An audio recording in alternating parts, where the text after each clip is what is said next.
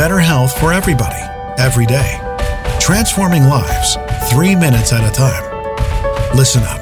This is your daily health tip from The Good Company. Hey everybody, happy Friday. It's Melissa from The Good Company. This week we have been focused on the practice of gratitude. Gratitude for having and being enough.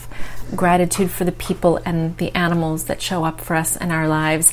Today, it's a simple gratitude exercise, but I want us all to be grateful for the food that we eat.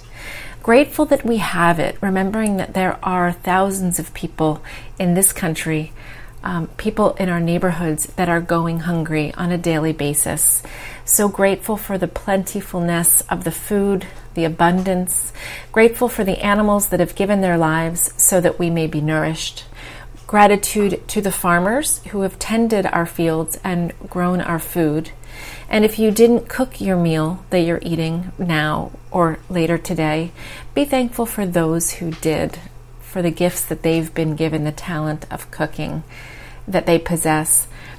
Let's be grateful for the abundant health that eating healthy food gives us. When we nourish our bodies properly with whole foods, we feel good. And let's be grateful for making those good choices.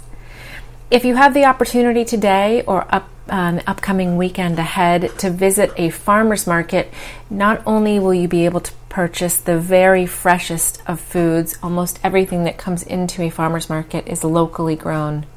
So you'll have locally grown, hopefully organic foods.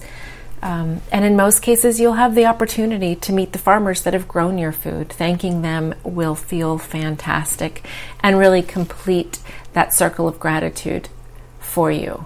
So today, Friday, enjoy, eat well, eat healthy, get some of that great summer fruit, those fresh lettuces, feel good about what you're eating, and be grateful.